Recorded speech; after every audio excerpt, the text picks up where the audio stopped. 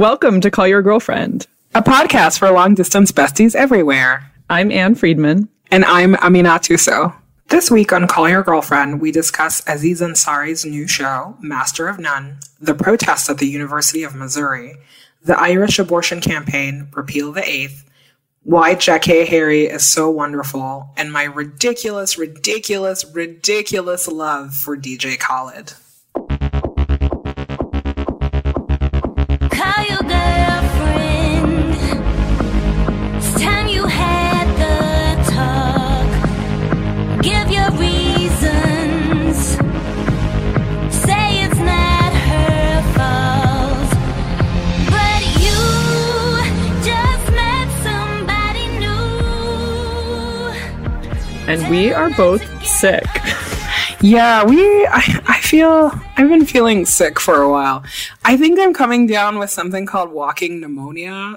Are you serious? Yes, I'm very serious. So I'm going to find out this week, but everything hurts. Oh man, I'm right there with you. All of the aches plus my sinuses are throbbing like a David Guetta concert in my face. And it is not pretty over here. I'm like sweating and then I'm cold. Nasty. I know. Apologies to Gina, who has to edit this and hear all of my heavy breathing all of the time. It's scaring me.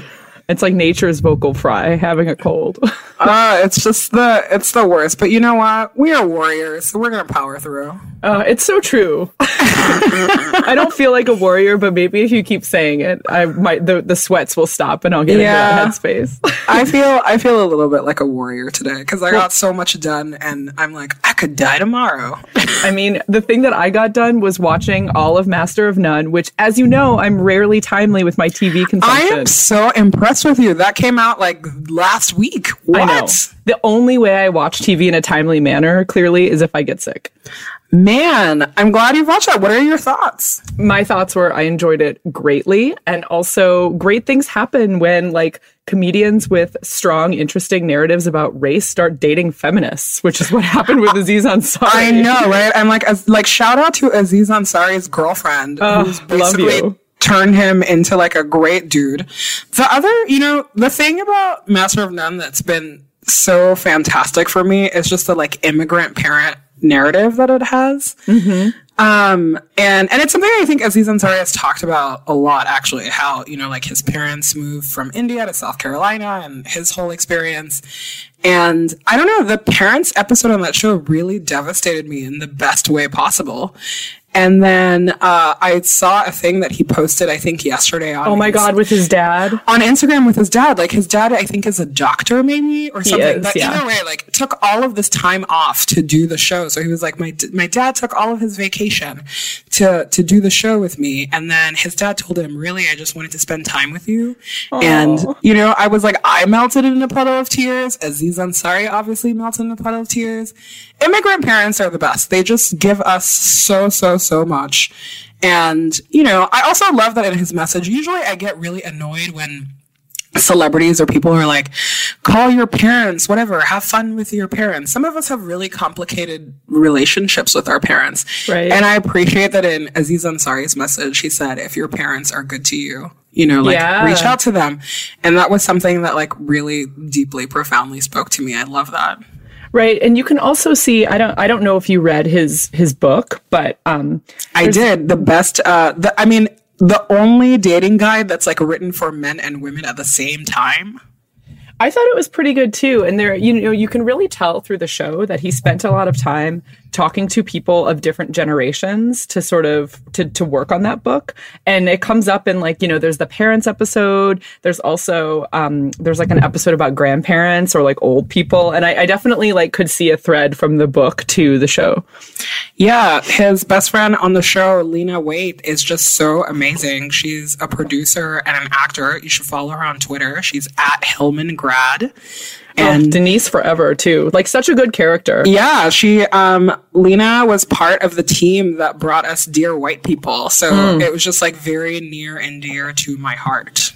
Yeah, so this is actually like silver lining. Great thing to have come from like my illness for me, but like to the world from Aziz Ansari and Alan Yang and Lena Waite, and I everyone. am so excited to be talking to you about TV in real time. I know, it's unprecedented. This is, I don't even know what to do with myself. I feel like you've thrown off the rest of the whole show now. Maybe I need a sick day once a week. Yes, Kickstarter for Anne, sick day once a week. Oh my God, sick day fund. Do you have like a sick routine? Because I totally have a sick routine. When like not when you're like dying, but when you have a cold or something enough where you're like, you know that all you need to do is stay home for like 2 or 3 days and eat ramen and be a little miserable. I mean, I don't have a routine. The common denominator is extreme fluctuation between joy at getting to stay in bed and like self-pity because I don't feel well. Man, I have I like making like a weird fort on the couch. That's my thing. I have all of the same supplies. I almost exclusively always watch the same movies. Because I want something that'll make me a little, like feeling a little shitty. I love watching Stepmom when I'm sick because you're just like devastated. Because you're like, I'm not dying. Yeah. If I'm really sick, I'll watch Annie Hall. Wow. And I'll watch like an Olsen twin movie. Usually it takes 2. I mean, whatever works for you to get back to health. I know, it makes me feel like I'm in middle school and I wish that like my mom was around to take care of me. That's my like sick person self-care. Yeah, I mean, I like to whine about it. The truth is that if someone else is around, sometimes I find it kind of annoying. Like I'd rather be sick alone, truth be told, but I like to whine to other people about it for sure. I know, right? Whenever people are like, can I bring you something? I'm like, no, I would like to be alone and miserable right now. Leave it on the doorstep and let me text you about how much like my nose hurts or whatever. And then like, that's fine. I know. That's when you pull the I'm contagious. Yes, exactly. Girl, I haven't been contagious in years.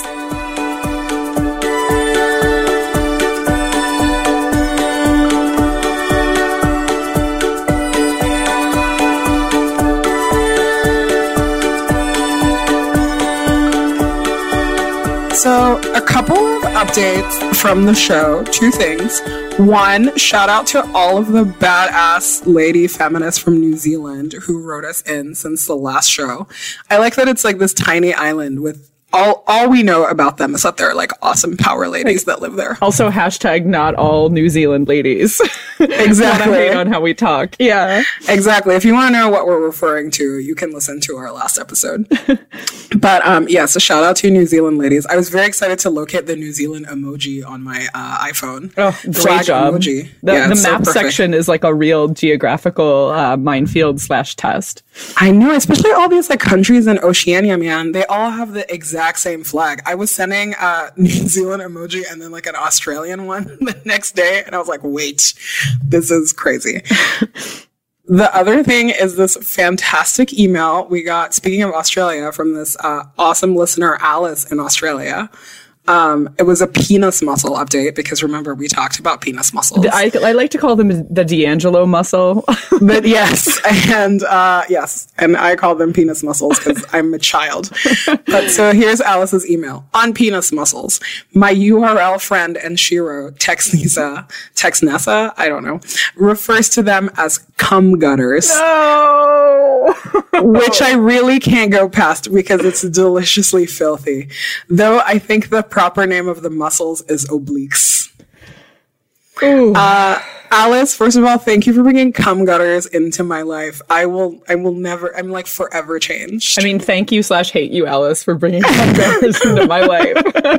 Also, like, I love the word obliques because obviously, like, I know what that is because once in a while I'll pick up like a men's fitness magazine if Channing Tatum is on the cover. Sure. Or, like, I'll hear it at the gym, but I'm like, oh, that's what they're talking about.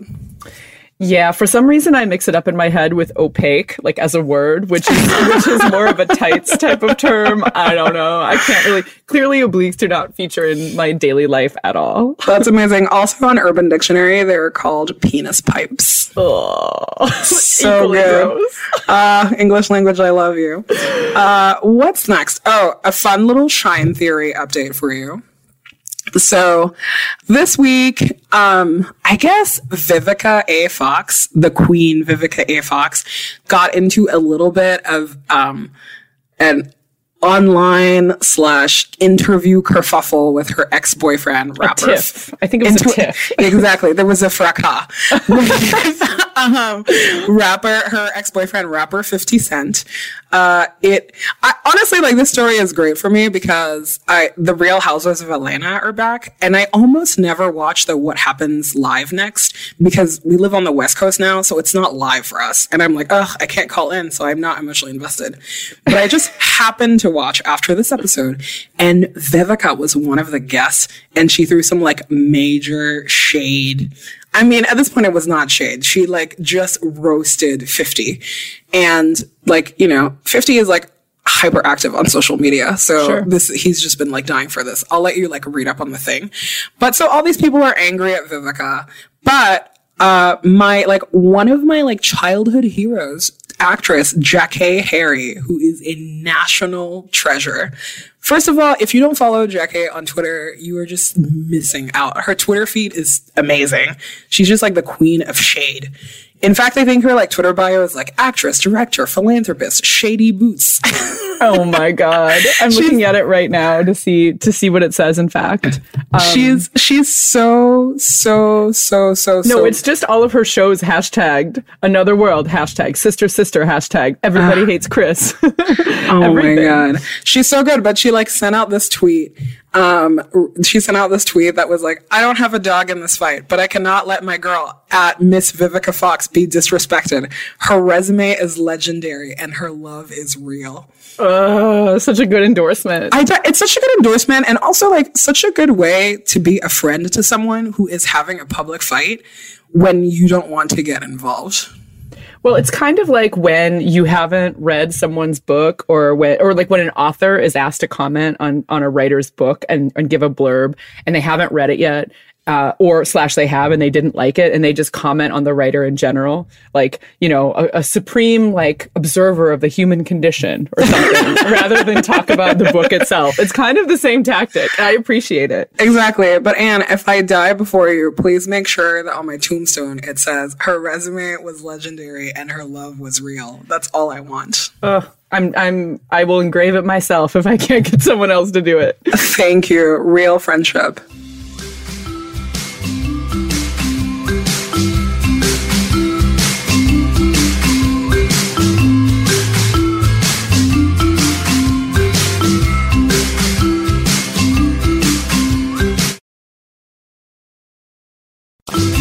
I mean, I feel like we have to talk about more serious things despite our illness, because the list is long.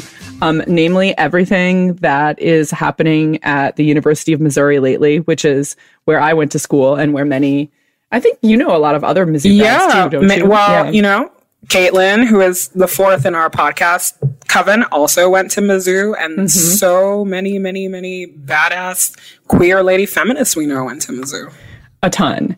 Yeah. And it is kind of interesting because, there is a long, long history of awful racist incidents, like structural racism problems at the university.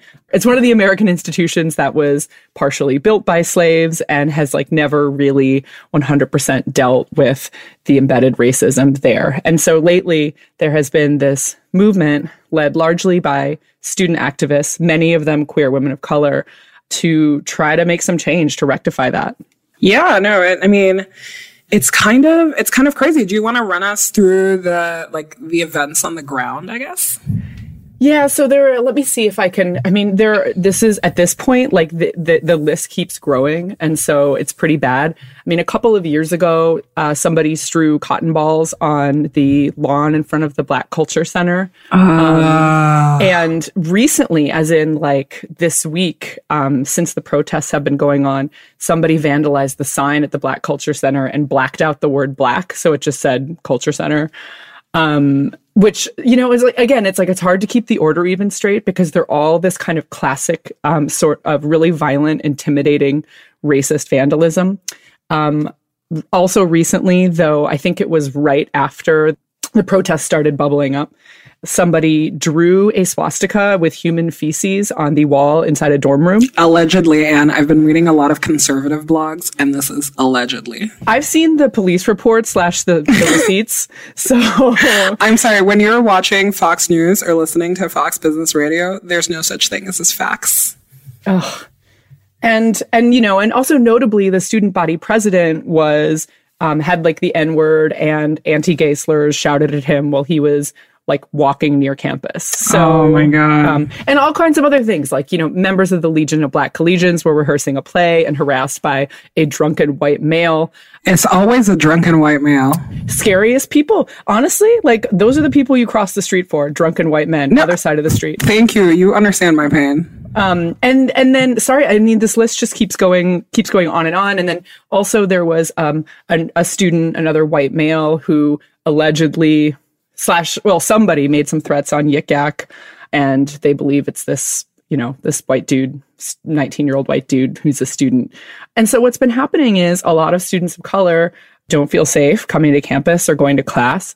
And there are some professors who are understanding about that. There are others who are like, show up, you have an exam, what's your problem? It's really interesting to see how in real time, like, this is not an abstract kind of civil rights question. It's like, oh, how do you deal with students who like are in your class who are feeling and / are threatened and intimidated? Yeah, the thing that's been really interesting to me too in watching this conversation is how much it's getting folded into the like, oh, college kids are just being coddled, and how, this is a thing that everybody says now. They're just like, why are college kids so soft these days? And first of all, they can't take a slur like they used to. Yeah. Like, and I'm just like, first of all, like some of these like older people are total idiots. The reason is that one, social media. So you're hearing about it more. I'm like, college campuses have always been like a hotbed of like a combination of dumb ideas and amazingly brave people. But it's like, no, you have Twitter, so you see hashtags. So one, shut up. But the other thing that I think is really unfair, because, there's also all this other stuff that's happening at Yale. You can read about it on your own time. But kids of color on college campuses, on predominantly white college campuses, are actually the toughest people at your school. Right. And P.S. for context, I believe at the University of Missouri, which has 35,000 students, faculty, et cetera, only 7% are Black. Exactly. I went to college at UT Austin, hook 'em horns. But, I think that our entire campus community with professors and everything was like well over 50,000. And in my time, UT was 3% Black. So I would go days without talking to another Black person. And in fact, in my department in Middle Eastern Studies, lols, political science and Middle Eastern Studies, but in the Middle Eastern Studies department specifically, I was the only Black person. I know this because one time I missed class. I like never miss class. I missed this like ginormous class. And the professor wrote me and he was like, it was sad not to have you today. Oh my God. And then the TA said the same thing to me. And I was like, why are you guys writing me so hard? And he was like, well, you're the only Black person here, so we notice. But how crazy. Anyway, back to the coddling conversation. I think that it is really unfair to lump these kids in with like, I don't know, kids who are like trying to get like weirder cafeteria food or something. And also just remembering that like, who you were at 22 like changes and evolves a lot, right? I feel so lucky that no like national pundit was weighing in on what I thought as a 21-year-old college student, because I had some like half-baked crazy ideas.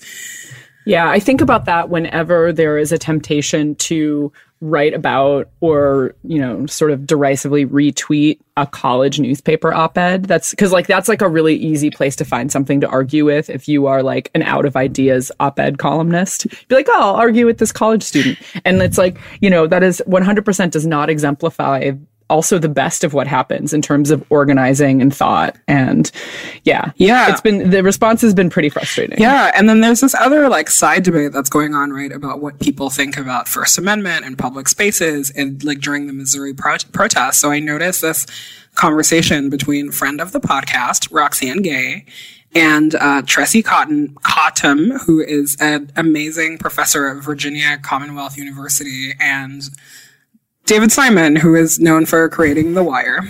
He was known for being a bitter ex-journalist as well. Exactly. Like white man. Yeah. He's like the white man standing here, where he got really upset about Roxanne and Tressie pushing back on this idea that, it was valid that some of the Mizzou protesters felt that their public space was being invaded and they didn't want to talk to journalists and blah, blah, blah, blah, blah.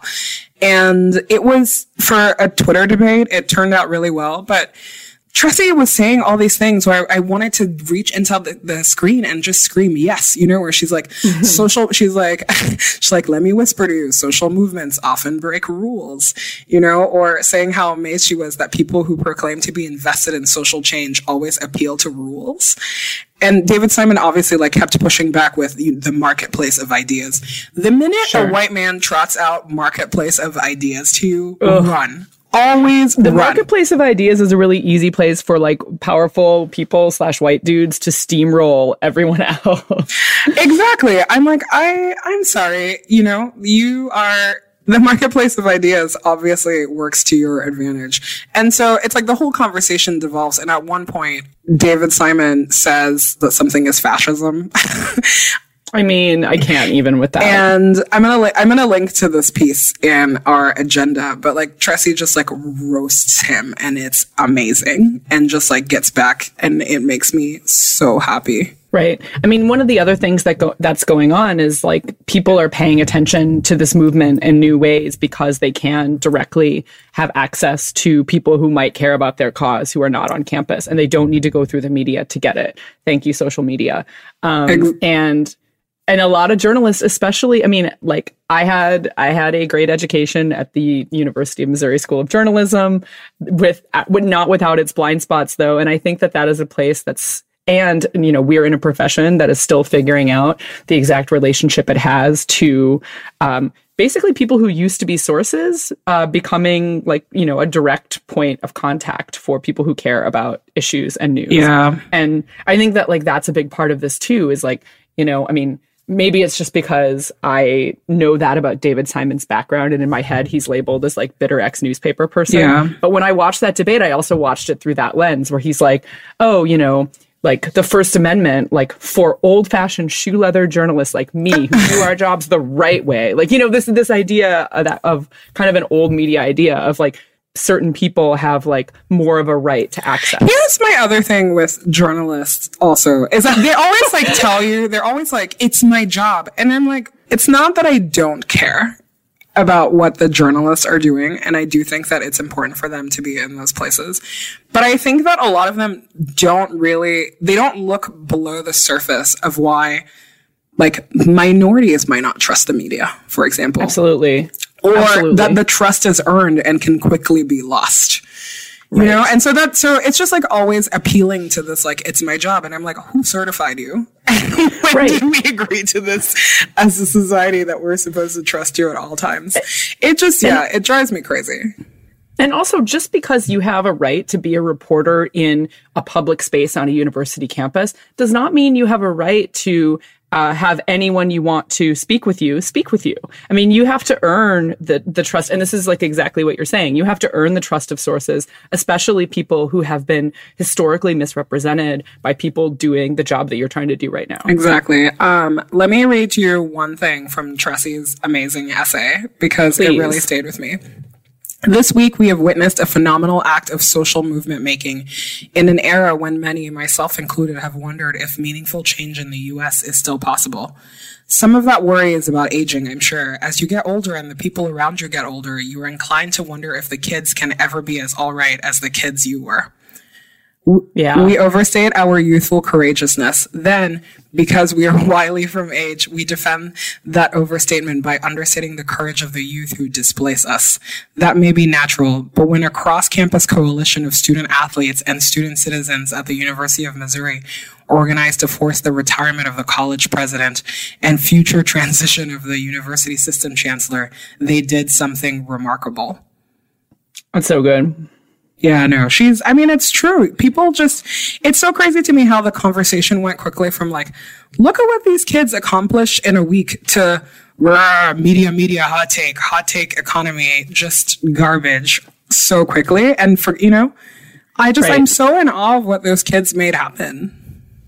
Right. And are continuing to make happen, because I think it's also important to note that Concerned Student 1950, which is the name of sort of the core group of student organizers, named after the push to initially integrate the university in 1950. Can you believe how recent? Oh my God, that's like 30 years before we were born. That's insane. I know. Anyway, but that group still has a long list. I mean, and they're we can link to it. They're very easy to find, that have to do with structurally and systemically addressing the racism at the university, not just replacing the president, which is the goal that they were able to achieve already. And so I think it's important to kind of pay attention that even after the hot takes stop, like these activists are probably still going to be at it. Exactly. Well, in your community of, like Mizzou friends, who have you been talking to that's working on the ground or kind of thinking about these issues? I mean, there are obviously, because alumni are old, there are like warring Facebook groups, a racist one and a concerned student 1950 solidarity one. But I called Dr. Marcia Chatelain, who went to the University of Missouri, is now an expert who studies a lot of social change movements and who paid particular attention to Ferguson and what people took away from observing those events and participating in them. And so I kind of had like an alumna to alumna conversation with her about that. Amazing. Hi, Marcia. How's it going? Hi, Anne. It's good to be here with you. You're in an airport right now. I'm always in an airport. I've just been having a great opportunity to travel, to talk about my book, to talk about current social movements. So this is always the best time to grab me in transit. Oh, well, I'm glad I caught you then. You and I have a very important bestie in common, which by the transitive property of besties means you and I might actually be besties already.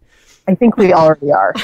For the purposes of people who don't have a bestie in common with you, you could tell me a little bit about the work that you do and what you're an expert in. So an expert, I don't know, but I do Own it. I'm a professor of history at Georgetown University, and I specialize in African American history. I just published a book about girls and teenage women during Chicago's Great Migration called Southside Girls Growing Up in the Great Migration. And it's really an examination of Black girlhood and its importance to the urbanization of African Americans. So that's my kind of academic specialty. That specialty in women's history has really translated into kind of an ability to observe race relations and to kind of have conversations on different frequencies about what's going on now and what's going on in the past. And so I spend a lot of time talking to communities about the unrest in Ferguson, Missouri last year, about Black Lives Matter and gender. And so in a lot of ways, I think of myself as kind of a community teacher because I go to different communities and I really try to share with them the tools and the perspectives that they need to kind of have these conversations, after I leave. Yeah, and you are also a graduate of the University of Missouri. I am. I'm a really proud graduate of the University of Missouri who, like many of us, are just kind of watching this current situation unfold with the clash between student movements and power structures and looking at the tough work of all of it. It's just this experience to kind of watch places that you've been and people you love who are involved in this struggle and really wanting to be present for them and really wanting to help translate to people who are not familiar with these places and these people about kind of why the stakes feel so high right now. And what do you tell people who maybe aren't as familiar with why the stakes are so high or why this particular movement and this moment is so important? I try to explain to people that the University of Missouri kind of goes through these 5-year cycles where you start to see the rise of a student movement. And I think that there is some institutional response. There's some meeting folks in the middle. But I think that sustainability piece is really hard for Missouri and for other universities. I don't think that Missouri is that different in terms of racial tensions and the things that students are struggling against. I do think that Missouri is distinct in that the presence of the Missouri School of Journalism makes kind of everyone really media savvy. The work of the student journalists, I think, helps shape that culture. I also think that people don't realize that this is a long history of activism, but the thing that has changed in this moment are the tools for organizing, and that's social media. Right. It's really interesting that the tools for organizing that have really empowered and fueled a lot of social justice movements in recent years are also the things that have sort of upended media and that journalists are still trying to figure out in many ways how to use and get comfortable with. Right. And I think that this kind of recent conversation that in some ways I think is valuable, but I really, really caution against folks getting really distracted by this conversation about press and its relationship with this movement. I think that because of the dexterity that organizers have with social media, the journalists don't control the narrative in the sense that you don't necessarily have to rely on journalists to spread your story, but it's helpful to have them present to narrate the dimensions of it. And at the same time, I think it's also kind of interesting that, social media and a lot of the rumors that were coming out on social media about whether the KKK was on campus and whether white supremacist groups were on campus, and the way that social media allows for the circulation of rumors and misinformation also illustrates why we still need skilled journalists who are part of reporting this story. Absolutely. I mean, I certainly want to live in a world where activists have direct access to people who care about these issues and a platform that isn't media controlled. But I agree that it's also really important to have people who are checking facts and who are using a little bit more of a professional process to tell stories. Like, I want those things to both be happening.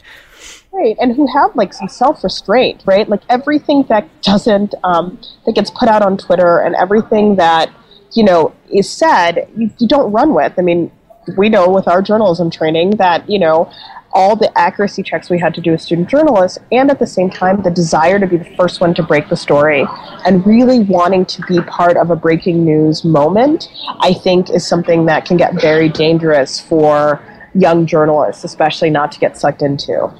Right. And I think that, as you pointed out, the dynamic at the University of Missouri that's different is sort of the way that journalists are still learning how to do that and still honing those skills and basically coinciding with activists who are still trying to figure out how to use platforms to tell their story the best. It's like, how do you expect that there wouldn't be hiccups there or wouldn't be conflict? It's like what pisses me off, beyond, I can't even describe it, because this idea that a movement will kind of know what it's doing immediately is such a disingenuous critique. I mean, this is why, personally, I can't tolerate too much critique of Black Lives Matter not doing X, Y, and Z. For a movement that is a year old, wow, look at the ground that they've covered, look at the things that they've had to grapple with and develop. And most people can't, organize their towels in a year. So this movement is going to just be so pulled together. It's just ridiculous. And at the same time, right, the ability of a movement to take its critiques and its mistakes and make them valuable is also the type of thing that every movement needs a lot of support around. So the Missouri moment is not going to be a perfect moment, and it doesn't necessarily undermine the value of what's happening. I often tell my students that the March on Washington in 1963, people got mad at each other. There was tons of conflict. There was sexism. There were all sorts of issues. And it just never takes away from the fact that 250,000 people gathered in the same place on the same day asking for the extension of civil rights. It doesn't take away from that. It actually makes it a much cooler story. Right. And, you've done so much teaching around Ferguson and those events and that organizing that happened. I'm curious if you were to sort of start to create a nascent Mizzou syllabus or to try to start to craft a narrative around that. Is there anything you would want people to read or to pay attention to? Not to kind of be gross and self-referential, but I think it would be really interesting if folks kind of looked at the time that I was there when the movement was called Inclusion Now, and we had an activity called the Hate Report, where we basically published all the graffiti on campus, and we had people write firsthand accounts of bias and hate crimes on campus. And you see a direct line between the things that we were publishing in 98 and 99 to the experiences that our students are having. But one of the impacts of the Hate Report was that the university put together a really good bias reporting system, and the response in terms of organizing an LGBTQ center in a really professional manner. I feel very proud to have been part of that movement, but one of the things that people have to realize is that, it isn't that students are rabid and out of control or hypersensitive. It's that they're living in a climate that is so informed by a history of violence that it's kind of seeps into your DNA the longer you stay on campus. And so I would love for people to use the internet, which is our friend, search of what Missouri was like in the 90s, what Missouri went through in the 80s with the question about divestment from businesses that did business in South Africa, and see that this is a very activist and very progressive campus that has flown under the radar, and now I think our long history has an opportunity to be told to a national audience. Yeah, I hope so too. As another proud alum, I really hope so. Well, Dr. Marcia Chatelain, thank you so much for taking the time today. Oh my gosh, thank you so much for inviting me. And the last thing I want to say is it's so important to hear women's voices.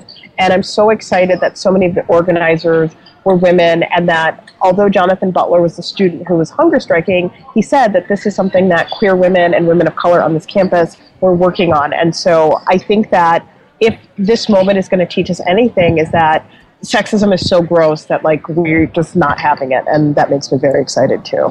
Yeah, women, the forerunners of every movement ever that ever happens.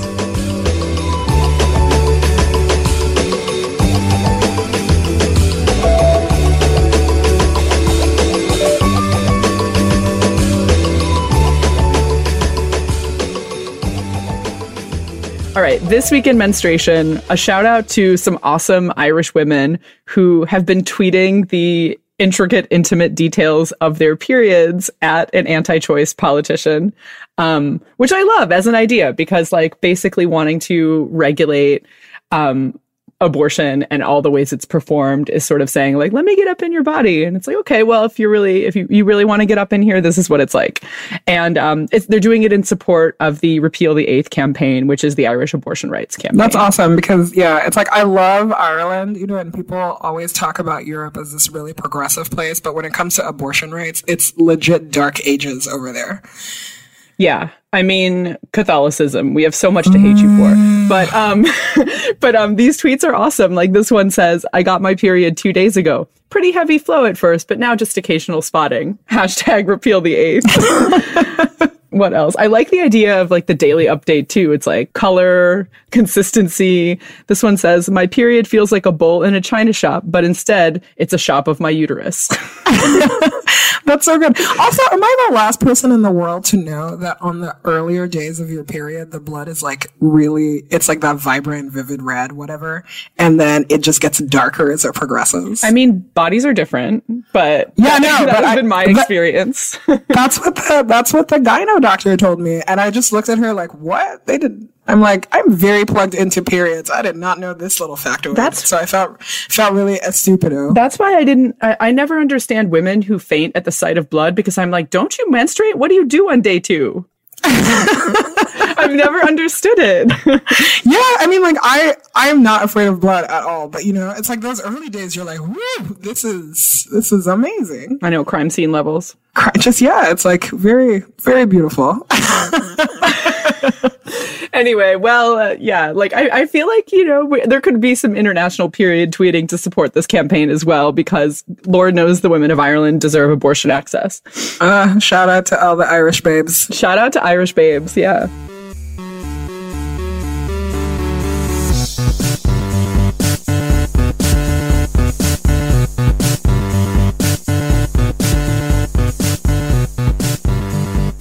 I think I already know the answer to this, Anne, but have you been paying attention to DJ Khaled recently? I mean, I rely on you for all my DJ Khaled news, so I'm going to hear it now. DJ Khaled. I mean, please, yes, that. Who, he just slowly, I just didn't realize how delightful and just a mainstay in my pop culture life he'd been. But he's recently released this new album called, I don't remember what it's called, in fact. Let's guess. Is it called Still Winning? Top of the Game? No. Something? DJ Khaled has some very memorable one-liners or interview kind of quirks. One of them is him saying the word jewelry. Jewelry. I have so much jewelry. I got more jewelry, and it's not even about the jewelry. Another one is him trying to pronounce the word accurate. My sound is accurate. It's a real sound, and I made sure that. Another favorite was him trying to explain how he's been trying to work with Rihanna for a long time, and for some reason, I'm making the biggest air quotes, her team will not release her phone number to him, but allegedly they're friends. Oh, I really want to work with Rihanna, and she's my friend.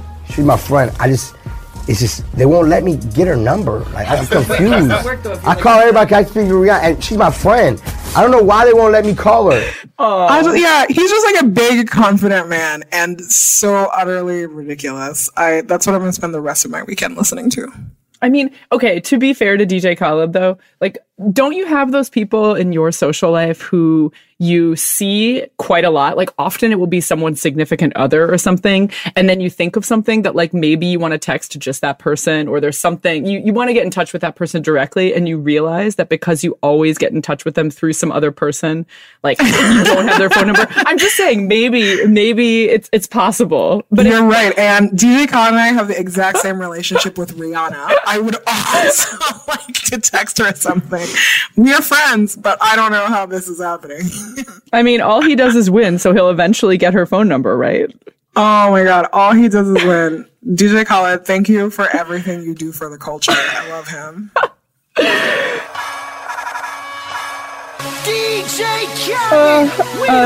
All right, should I do the outro then? Yes, please. Oh, okay, great. You can find us many places on the internet, on our website, callyourgirlfriend.com. You can download our show on the Acast app, which is great, or on iTunes, where we would love it if you left us a review. You can tweet at us at callyrgf, or email us at callyrgf@gmail.com. Also, this is a new thing. You can even leave us a short and sweet voicemail at 714-681-2943. That's 714-681-CYGF. This podcast is produced by Gina Delvac. Gina! See you on the internet, boo. See you on the internet. We the best. I represent the hood. I represent the ghetto. I represent the people. I represent you. Listen up.